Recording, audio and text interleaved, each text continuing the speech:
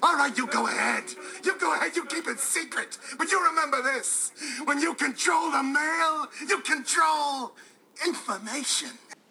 Hello, everybody. Welcome to the Banter Podcast, episode 22. This is your host, Ben Cohen. I'm here with my co-host, Mike Luciano. Mike, my friend, how are you today?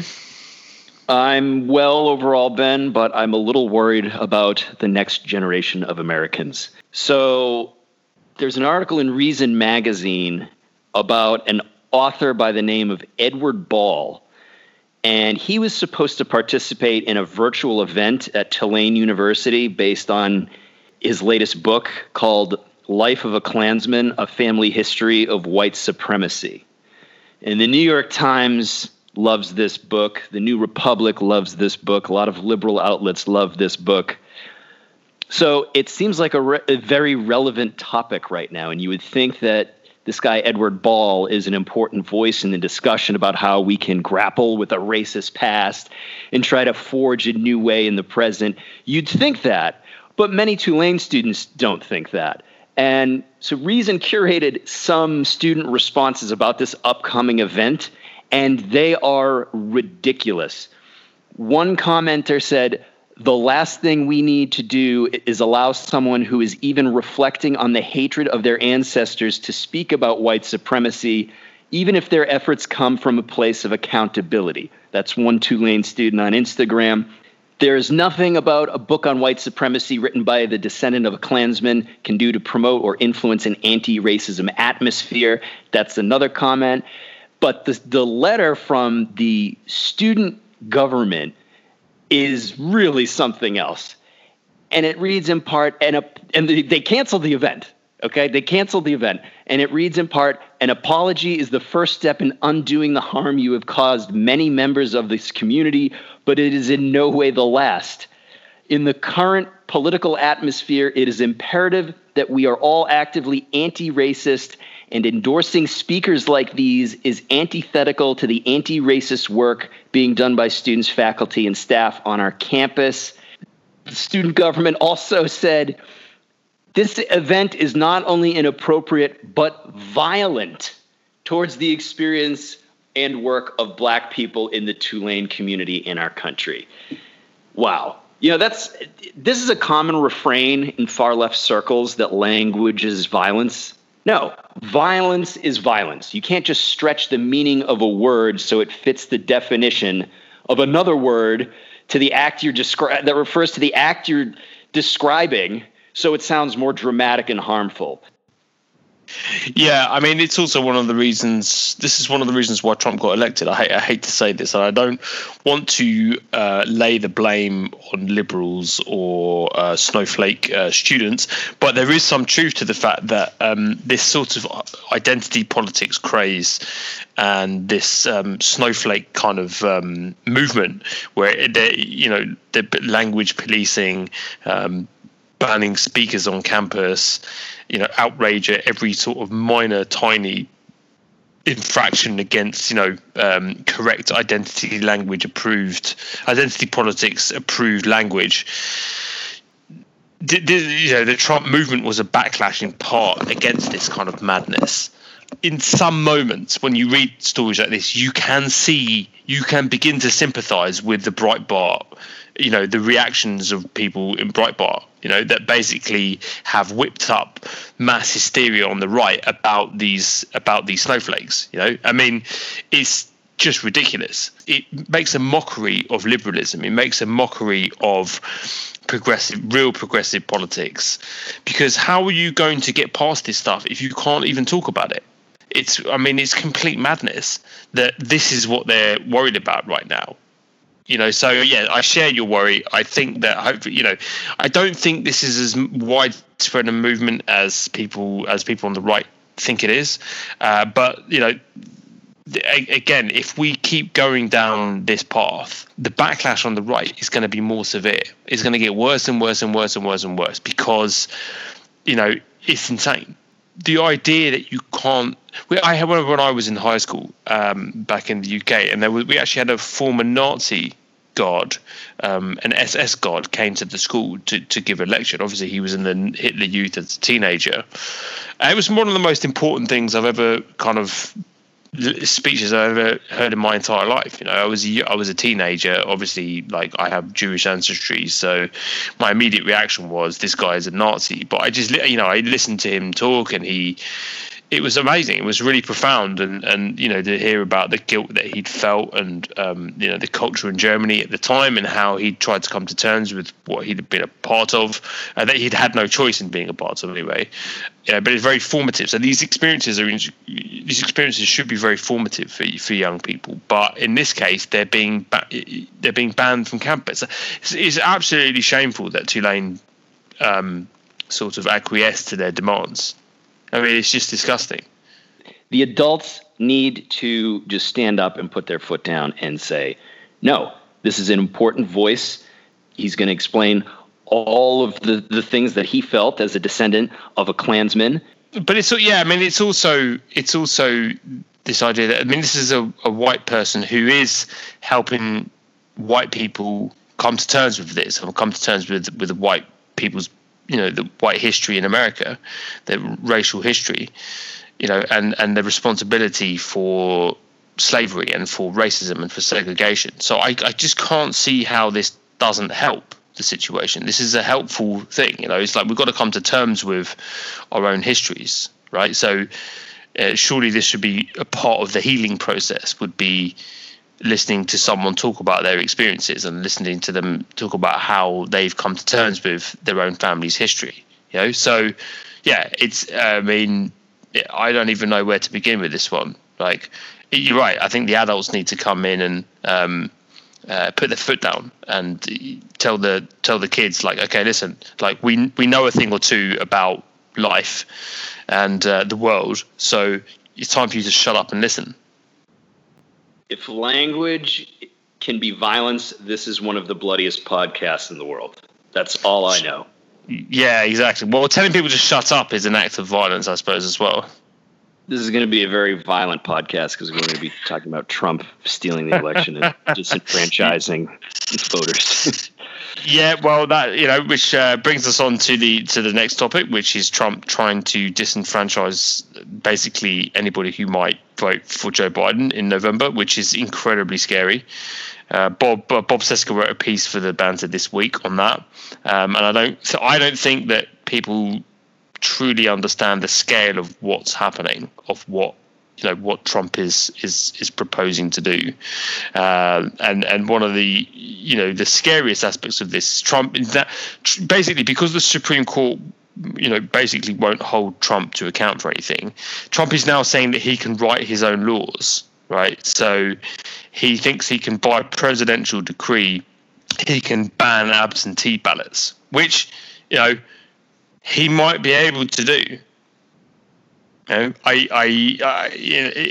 Trump has basically declared himself emperor in chief.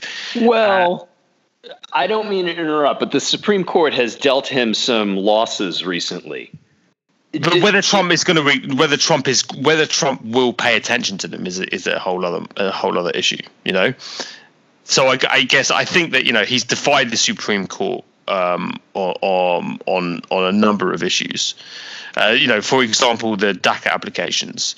So, the Supreme Court ruling, Trump administration they started rejecting new DACA applications despite the Supreme Court ruling. So who knows with this guy? Fair enough. He's gradually eroded these guardrails. He's increasingly surrounded himself with people who are more willing to enable him, willing to tell him whatever he wants to hear. He's certainly somebody who strikes me as willing to ignore important court decisions that go against him. So, fair. Let's talk about this multi-front war that Team Trump is waging on American democracy and voting in particular. So we've noted that he wants to cast severe doubt on mail-in voting. He said it's rife with fraud, even though it's not.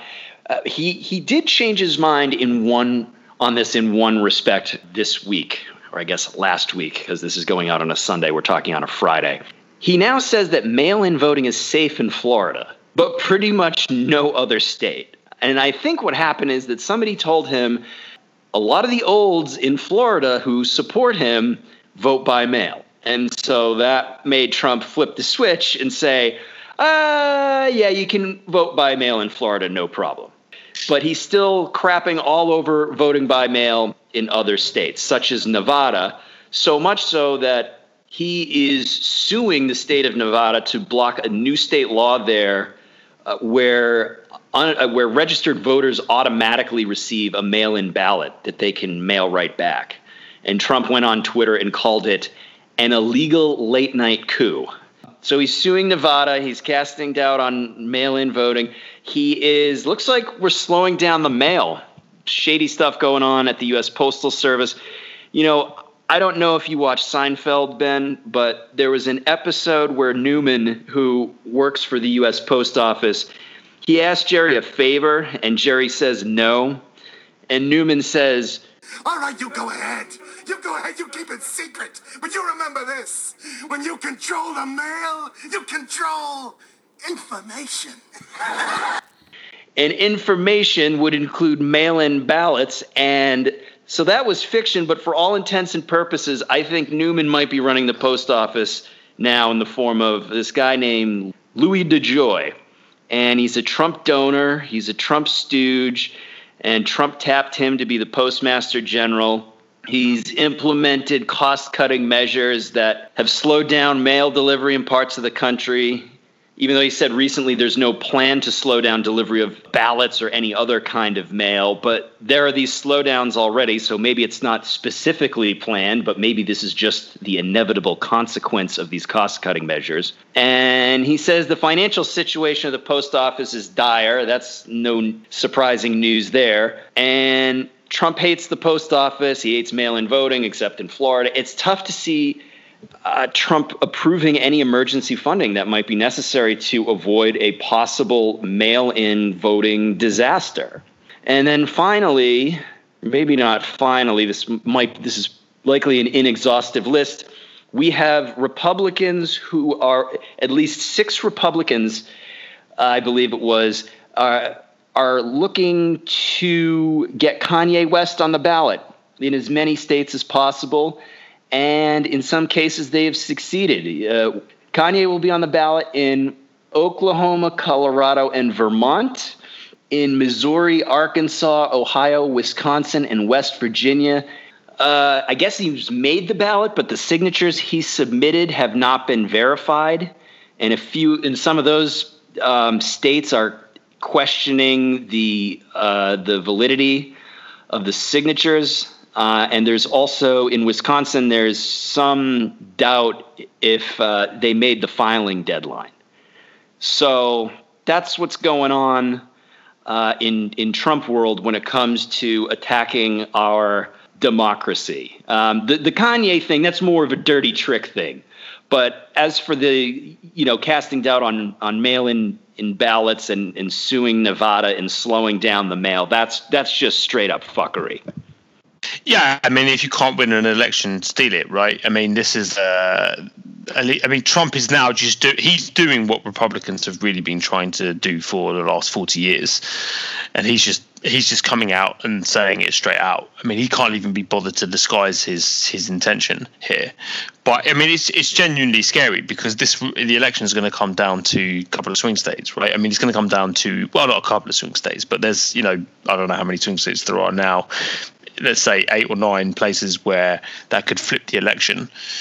And should this make a difference of a few thousand votes, this could be really, really bad. This could be really bad for Joe Biden. I don't think it's going to work. I think that basically that if you look at the polls at the moment, and I know you hate discussing. I know, Mike, you're not a fan of the of looking at polls, but if you do look at what's happening in swing states, it's pretty bad for Trump. I mean, he's so far behind in a number of these places that it's hard to see how he can come back, even if there is widespread voter fraud.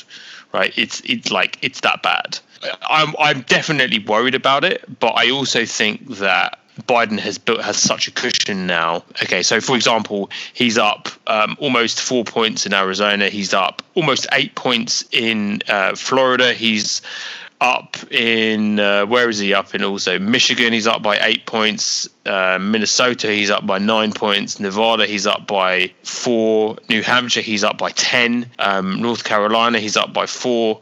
Ohio up by 3, Pennsylvania up by 6, and then it's up in Virginia by 11 points in Virginia and 5 points in Wisconsin. So that's a huge. Those are huge margins, right? Those are huge margins in a lot of these states. They're absolutely massive. But the ones where it's tighter, that could be a problem.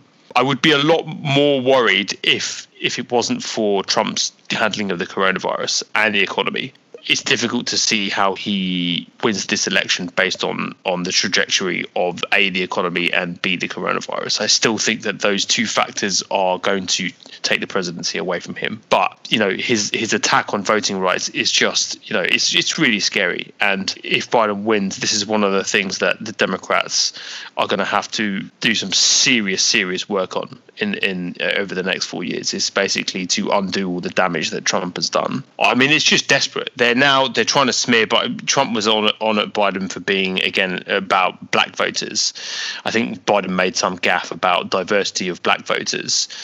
Again, this is classic Biden making it was a fairly, harmless gaffe that he made. It wasn't particularly bad. I think he basically said there's a lot of diversity in Latino voting habits, but then not so much in African American, and he didn't quite articulate it in that way. He basically said, Latinos are diverse, but the black Americans are not diverse. There's not much diversity within black Americans, which is not really what he meant to say. But anyway, so Trump leapt on that, and they've been attacking, he and all of his attack dogs, Kellyanne Conway, have been attacking Biden on African Americans. They clearly view this as a weak point for him, which is bizarre given the fact that Biden was basically elected by African Americans. He's winning. He won the primary due to African American voters. He's not going to lose the African American vote. That's not going to happen, right? They overwhelmingly support Biden. So it just seems kind of crazy that this is the tactic they would use. But there's not really much that they can find that sticks. The Tara Reid thing that didn't stick. Burisma, that didn't stick. Now they're trying the African American tact, and that's not working either. Whereas I think Hillary Clinton was a much easier target, number one. Number two, Trump is handling a disastrous economy. I mean, it's bad. Like, it's really bad, and it's getting worse. Despite the jobs numbers, going up a little bit, we're still, it's still not great, and Congress still hasn't come up with a relief package yet. Even now, they've been, God knows how long they've been debating this for, but they still haven't managed to come up with a if we don't get an extension of unemployment benefits and another stimulus package through, the economy is going to tank. So I think that Trump it's not the same. The polls, it's different, and Biden has maintained a consistent lead over Trump. I think that he's got a buffer built in, and that's why I look at these polls. Also, did you see this today? This is a guy, this was in the New York Times this week, is the guy there's a professor who has picked accurately every election since 1984. And he's come out now and said that Trump is going to lose. And he built it on a model, or 13 keys that he uses to determine who's going to win the election. And he predicted Trump's victory. So he was in an extreme minority of people who was picking Trump to win, but he got that right. So anyway, he believes that Biden is going to win this time round. And if you look at his criteria, it's smart. It's smart. There are a lot of criteria that he uses in terms of like the state of the economy, the charisma of the presidential candidate, whether there are any major scandals. And obviously Trump ticks a lot of those boxes in terms of he's heading a bad economy. There are multiple scandals, and he's got the coronavirus. So according to this guy's model that has been successful over the past 40 years, I think Biden looks like a safer bet. But nevertheless, I think you're smart not to be too confident. Well, hopefully the model holds. because if it doesn't, we are in the shit. And Trump, he's taken a victory lap today over the unemployment report, which showed that the country added 1.8 million jobs in July, and that caused the unemployment rate to fall from 11.1% to 10.2%. And so he took this victory lap on Twitter this morning, even as there are 13 million more unemployed people now than there were in February, which is a lot. Even as Congress cannot agree on a pandemic relief package, as you said, even as we are heading for a tsunami of evictions, even as schools start to reopen, which will certainly not help stop the spread of the virus. And we've seen schools this week reopen and immediately shut down because kids are testing positive. And we're seeing photos of maskless students not engaged in any social distancing, either in the halls of the schools or outside the schools. I don't know if you've seen some of these photos, but there's one where they're all outside and they're all jammed in together, not wearing masks, posing for a photo, all smiling like, hey, everything's great, everything's normal. It's like, what are you doing? We are not going to do this right. You know, we predicted months and months ago when we were all staying home, when we weren't going to the office, when we weren't, going to get our haircuts, we said we're going to reopen wrong. When we reopen, we're going to have to do a partial reopening with social distancing, with masks, and that is just not happening in large chunks of the country. And the same thing is going to happen with the schools. My wife, who works in pediatric oncology, she likes to say that children are biological weapons. And that was before the pandemic. Okay, now we have a pandemic, and these kids are going to go home. They are going to give it to their parents, their grandparents, their uncles, other kids that they hang out with. And it's going to be a mess because we're going to do it wrong.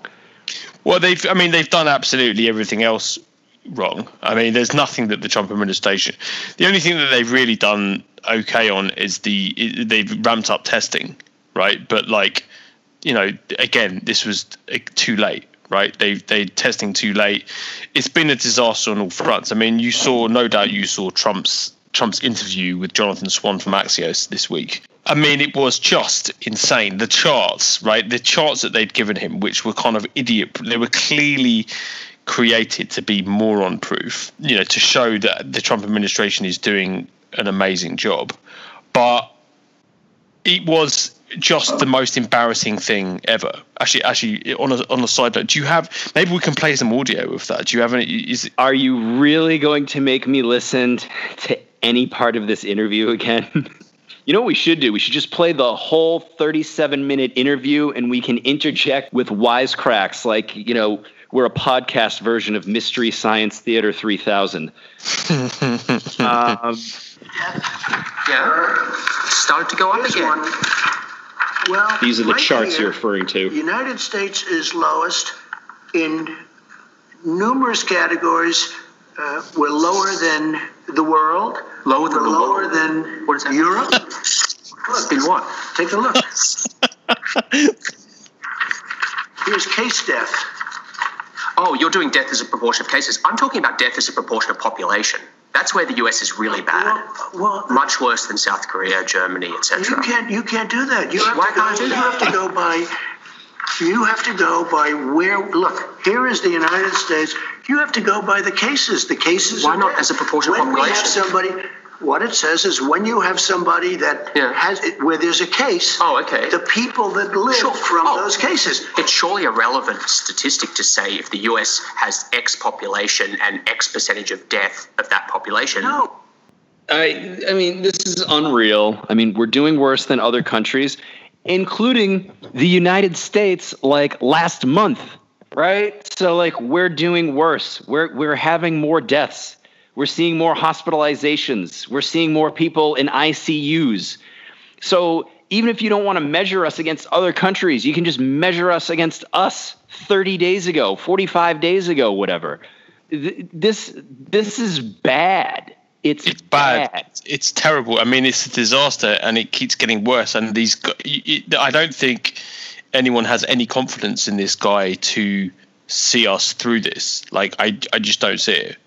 Right? There is nothing that Trump has done that would inspire any confidence. From the demon sperm doctor he was retweeting last week, to basically still refusing to wear a mask in public. He still doesn't wear masks in public, which would do a huge amount of good, right? If he just had footage of him wearing a mask, simple things like that. The interview was just completely bonkers. I mean, it was like, if anybody look at this guy and think this guy's competent, this guy, he's the guy we want during a pandemic, you must be crazy.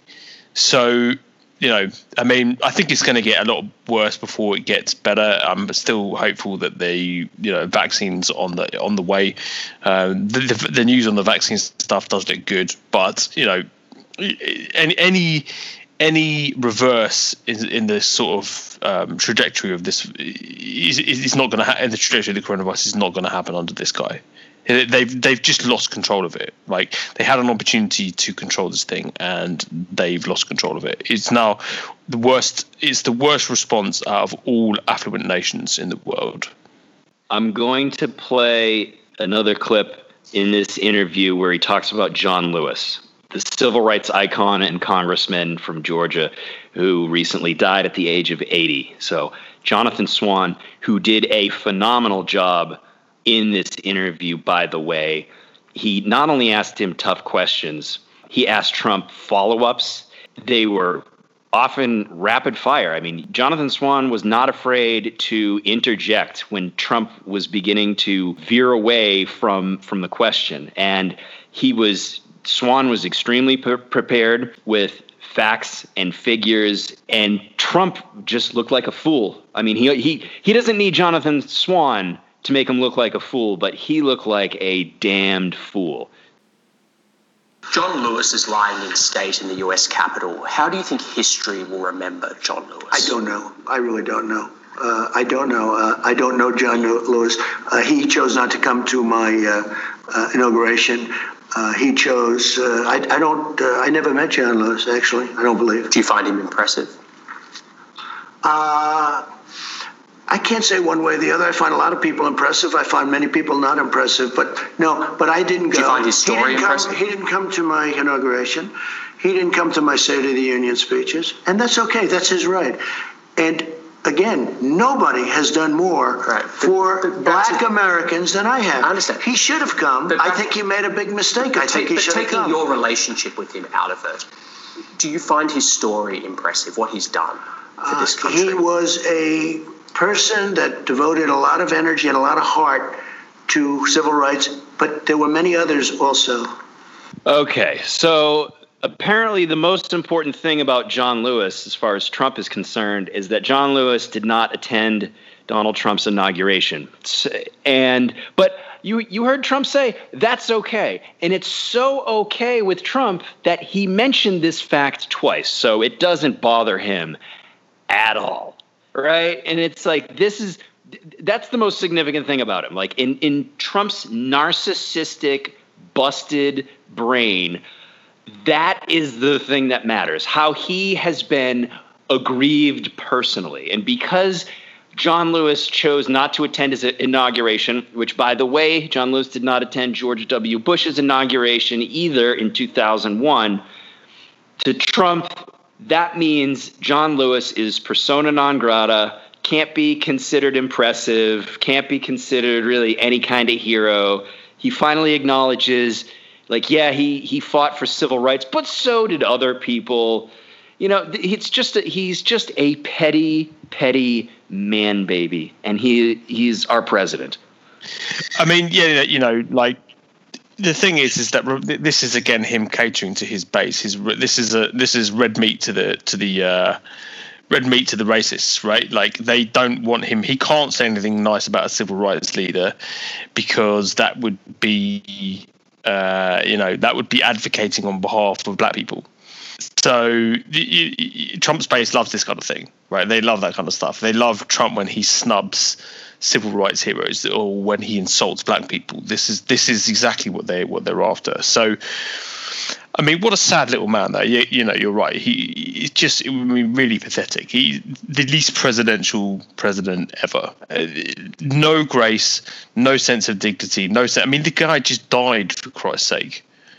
And that's all Trump had to say about him. I mean, it was pathetic. So, I mean, yeah, the interview was a complete train wreck, but it was obviously not reported on well in right-wing media circles. Breitbart.com spent all week talking about Joe Biden making gaffes and whatever else it was. Black athletes who were kneeling during the national anthem. That's of course much more important than Trump's handling of the coronavirus or him insulting a dead civil rights leader. So that's what's going on in the right wing media echo chamber. I can't help but feel that we're living in these kind of two separate realities where liberals are attached, we're objectively looking at what's happening and facts and looking at the coronavirus and saying this is bad, this is a disaster, Trump is a narcissistic sociopath. But in the right-wing media and right-wing talking heads, this is not what they're saying. This is not what they're talking about at all. And I can't help but feel that, a good 40% of the country just lives in cuckoo land where none of this stuff reaches them. Where this would be framed by Fox News or Breitbart or right-wing hate radio as I don't even know how they frame it. They wouldn't even talk about it. So this doesn't enter the consciousness of, millions of Trump supporters. So they've got no way of kind of looking at this objectively and saying, okay, this guy's clearly a moron. If you look at Trump's support with Republicans, I mean, it's still rock solid. It's dropped a bit, but not much. I think it's still close to 90% of Republicans support Donald Trump. It's the independents that you're seeing a major shift on. So I mean, it's kind of scary. It's kind of scary that you can live in these two completely separate reality bubbles, right? Where a sitting president, can do an interview like that and still get himself reelected, and still have millions and millions of people vote for him. If that had happened, 40 years ago, that would be it. That would be whichever presidential candidate did that. Even 10 years ago, right? I mean, look what happened with Sarah Palin, right? When Sarah Palin joined the McCain campaign, it was a complete disaster, and I think they couldn't even really hide it. Even though the right-wing media system was fully formed and batshit crazy, it still wasn't quite as solidified as it is now, where you're living in two distinct realities with just completely different laws of physics. And that's what I find really, really quite worrying. So it's like we talk about this stuff, we talk about how insane this stuff is, but when half the country is not even looking at it, or doesn't acknowledge it because it's fake news, because Axios is fake news and HBO is fake news. You mentioned Sarah Palin. I immediately went to Howard Dean in 2004 after the Iowa caucuses. He had a disappointing showing, and he was trying to rile up his supporters at the post-caucus rally. We're going to South Carolina and Oklahoma and Arizona and North Dakota and New Mexico. And we're going to California and Texas and New York. And we're going to South Dakota and Oregon and Washington and Michigan. And then we're going to Washington, D.C. to take back the White House. Ah! And everyone went, oh, that's not very presidential. And after that, he was done.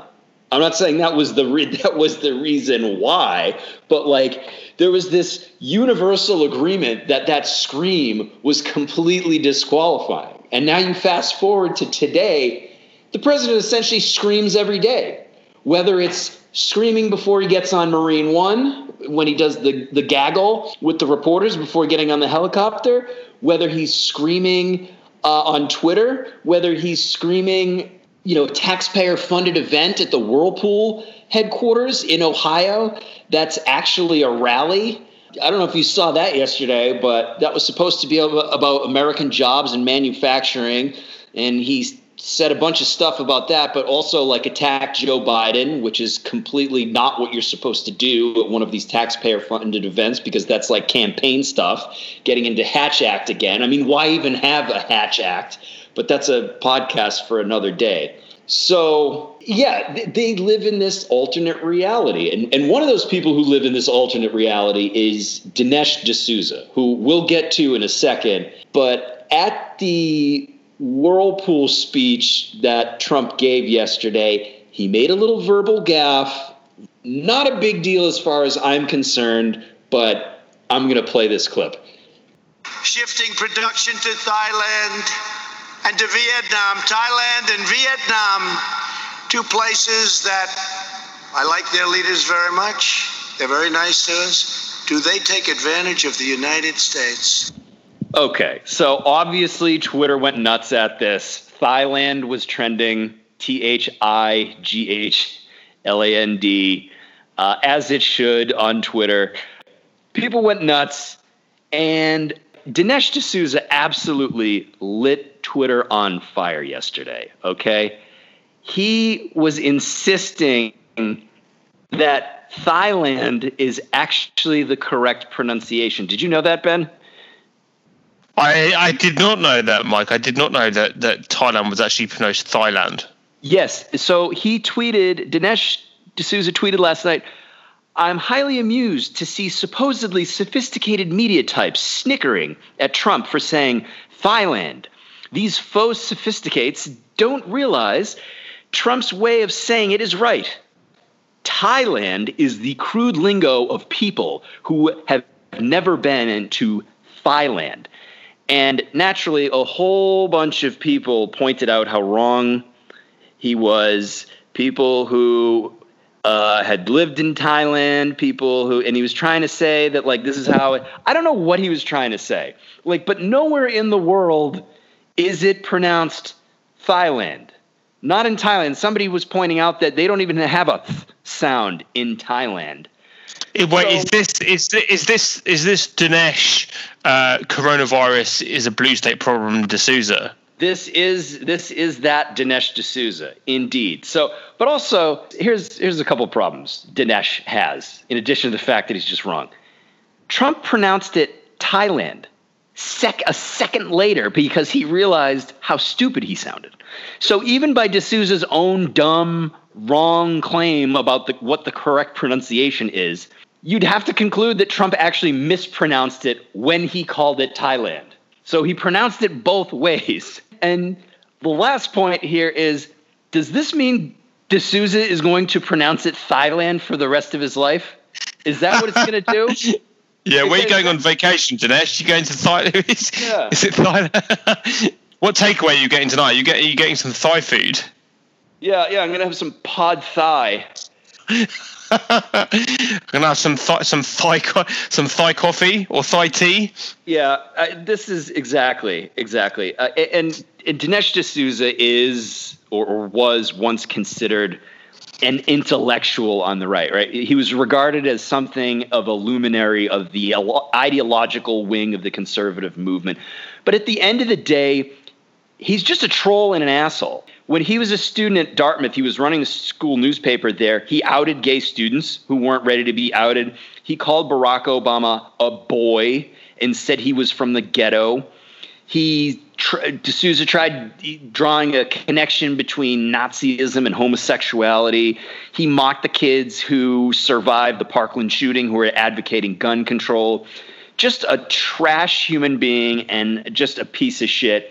And a convicted felon, by the way, for making an illegal campaign contribution. And also, fun fact, he dated Laura Ingraham while they were students at Dartmouth, which is just perfect. I mean, wow, that union, such full of love and compassion. Laura Ingraham and Dinesh D'Souza, a white supremacist with a fellow white supremacist who doesn't understand that he's Indian. Right? I mean, this has to be shtick at this point. Well, Dinesh D'Souza just gets his job. He's a professional troll of the left. That's what he does. He trolls the left. I don't know. I think he is serious. He takes himself seriously, but He's like, it's like Breitbart, right? These guys just get off on owning the libs. That's what they live for. There is no other meaning to their lives other than owning the libs, which is a very kind of sad way to spend one's life, but there you have it. I think Dinesh D'Souza, as I was talking about earlier, said that the coronavirus was basically a blue state problem and that it wasn't really affecting red states. Probably because of all the dirty immigrants that Dinesh D'Souza imagined spread disease. Which, of course, he I don't know whether he's an immigrant. I think, was he an immigrant himself, or at least he comes from. He was born in Mumbai. He was born in Mumbai, Dinesh D'Souza, who is an immigrant.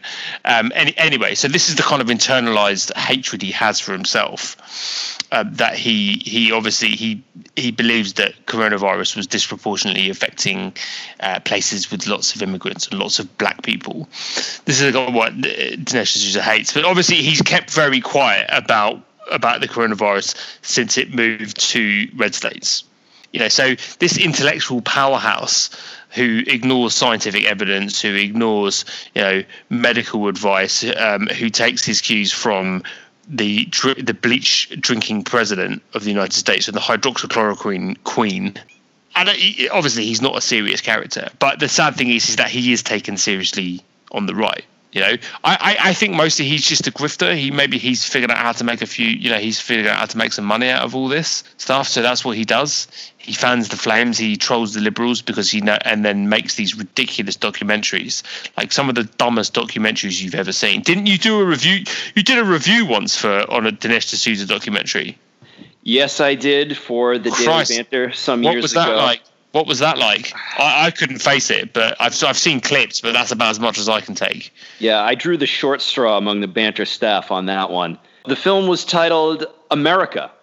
It basically was, he spent part of the film defending the United States against charges that America has engaged in thievery by stealing from land from Native Americans, land from Mexico, labor from black people via slavery, stealing resources via imperialism, and the American dream via wealth inequality. And D'Souza says that those charges shame America, and that not only that, quote, the shaming of America is not accidental, it's part of a strategy.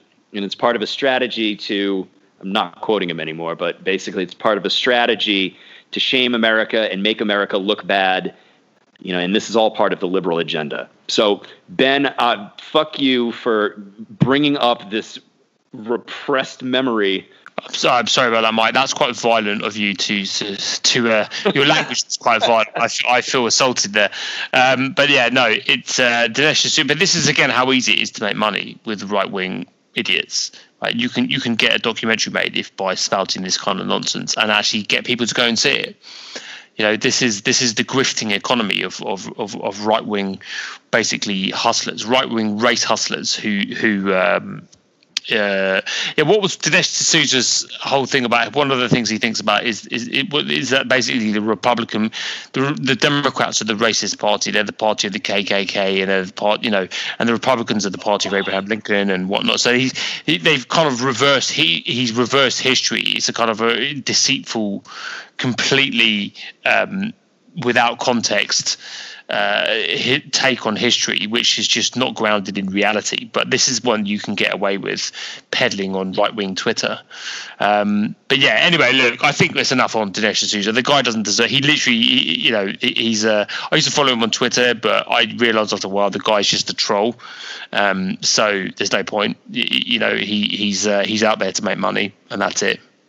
Should we talk about the first thing that we planned on talking about but has now been kicked to the end of the show? So I was at my desk Wednesday night and I saw the press release come across from the New York Attorney General's office saying that they'd be making a major national announcement the following day. And so I know it's 2020 and we can't have nice things, but I did wonder if this would be connected to Trump somehow. I knew it wouldn't be Trump himself because that'd be too good. But I was hoping it would be Trump related, like maybe charges against Deutsche Bank, his lender of last resort. But no, it was disappointing. It's good. It was disappointing, though, considering what it could have been. but it is a civil lawsuit looking to disband the NRA, which is chartered in New York State and is considered a nonprofit, tax-exempt charitable organization. And as such, under New York law, the state attorney general's office is responsible for ensuring that charitable organizations in the state meet the requirements to maintain their nonprofit tax-exempt status. In the case of the NRA, Letitia James has decided the NRA is not meeting those requirements and so is suing to have the NRA disbanded and to make sure that NRA CEO Wayne LaPierre and other NRA higher-ups in the complaint are barred from serving on a charities board in New York State. And there is a fantastic Twitter thread that really, so the complaint it's lengthy, as they tend to be, but this gentleman, Igor Volsky on Twitter, he has a pretty good rundown of all the big nuggets. It's a long one. I'll just read a couple of the hits. It's just a lot of self-dealing going on at the NRA. Wayne LaPierre, he makes like a few million. He makes between like $2 and $5 million a year in salary, depending on what year it is. I mean, his salary's kind of varied and stuff like that. Let's see. From August 2014 to January 2020, LaPierre's travel consultant. Oh, yeah. The NRA has a travel agency that they use, but LaPierre used his own separate travel consultant that LaPierre paid $13.5 million to. From May 2015 to April 2019, the NRA incurred over $1 million in expenses for private flights when LaPierre was not a passenger. So he's like booking, he's booking these private flights on flights that not even he's on, but he was on some of the private flights. LaPierre often visits the Bahamas in the summer as well, says Igor Volsky. During these trips, he stayed on a 108-foot yacht named Illusions. It has 4 staterooms, a 16-foot jet boat, and 2 jet skis. He never disclosed his use of the yacht on NRA's financial disclosure questionnaires that he is required to do by NRA's own bylaws. He testified that he never received a gift of value in excess of $250 from a contractor or employee of an NRA contractor, but LaPierre's use of the yacht obviously would constitute a gift in excess of $250. Just so much. $65,000 in Christmas gifts for his staff, donors, and friends. $1,600 in Christmas gifts to the co-founder of some organization. $12,000 for his niece's 8-night stay at the Four Seasons Hotel in Dallas. In 2016-2017, LaPierre was reimbursed over $38,000 in expenses for his niece's airfare and lodging, and there's other stuff too, but that just gives you an idea of what's going on there. So in addition to the NRA as an organization, LaPierre and some of these other folks, they're going to have some IRS problems on their hands for not reporting these gifts, which I imagine they did not do.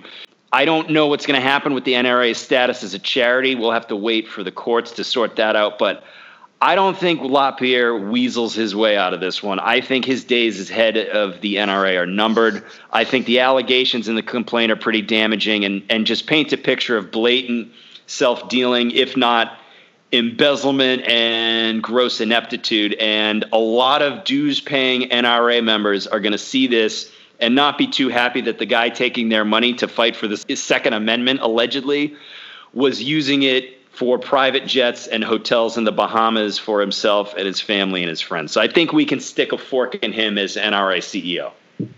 Yeah, I think you can probably stick a fork in the organisation as well. I mean, I can't see how it survives this, even if it doesn't. This doesn't dissolve. I think that you're going to start seeing the company's already in real financial trouble, or the organisation rather is in real financial trouble. So who's going to be wanting to pay their membership dues to the NRA after this? I mean, look, like a gun right. Clearly, there are other gun rights organisations. There are other lobbies that will do the bidding of the gun industry as well. None, of course, as prominent as the NRA. So there'll be other ones that spring up. But it would be what a victory that would be. What a great thing that would be for the NRA to finally dissolve or to finally be rid of this organisation that has been basically responsible for thousands and thousands and thousands of deaths over the years. So I think that's I think on that note, we should probably leave it, because that's actually a positive note, Mike. That's actually something that we can, that's something that you can savor over the weekend. What is that, like twice in the last 4 or 5 podcasts we ended on a positive note? That's incredible. Yeah, amazing. I mean, just think about that. Think about Trump getting out of office in November and the end of the NRA. Those 2 things should help you sleep at night. Hear, hear. But anyway, thank you very much for listening, everybody. If you enjoyed this podcast, please subscribe to the newsletter. You can also get a 2-month free trial on a Banter membership if you click on the red button in this article. So please click on that. You get a 2-month free trial. You get access to all premium articles, take part in member discussion threads. And yeah, that's about it from us. And I hope you all have a great evening. Mike, thank you very much. Anything else from you, my friend, before we go? Goodbye, everyone. Wear a mask. Wear a mask, and we'll see you next week.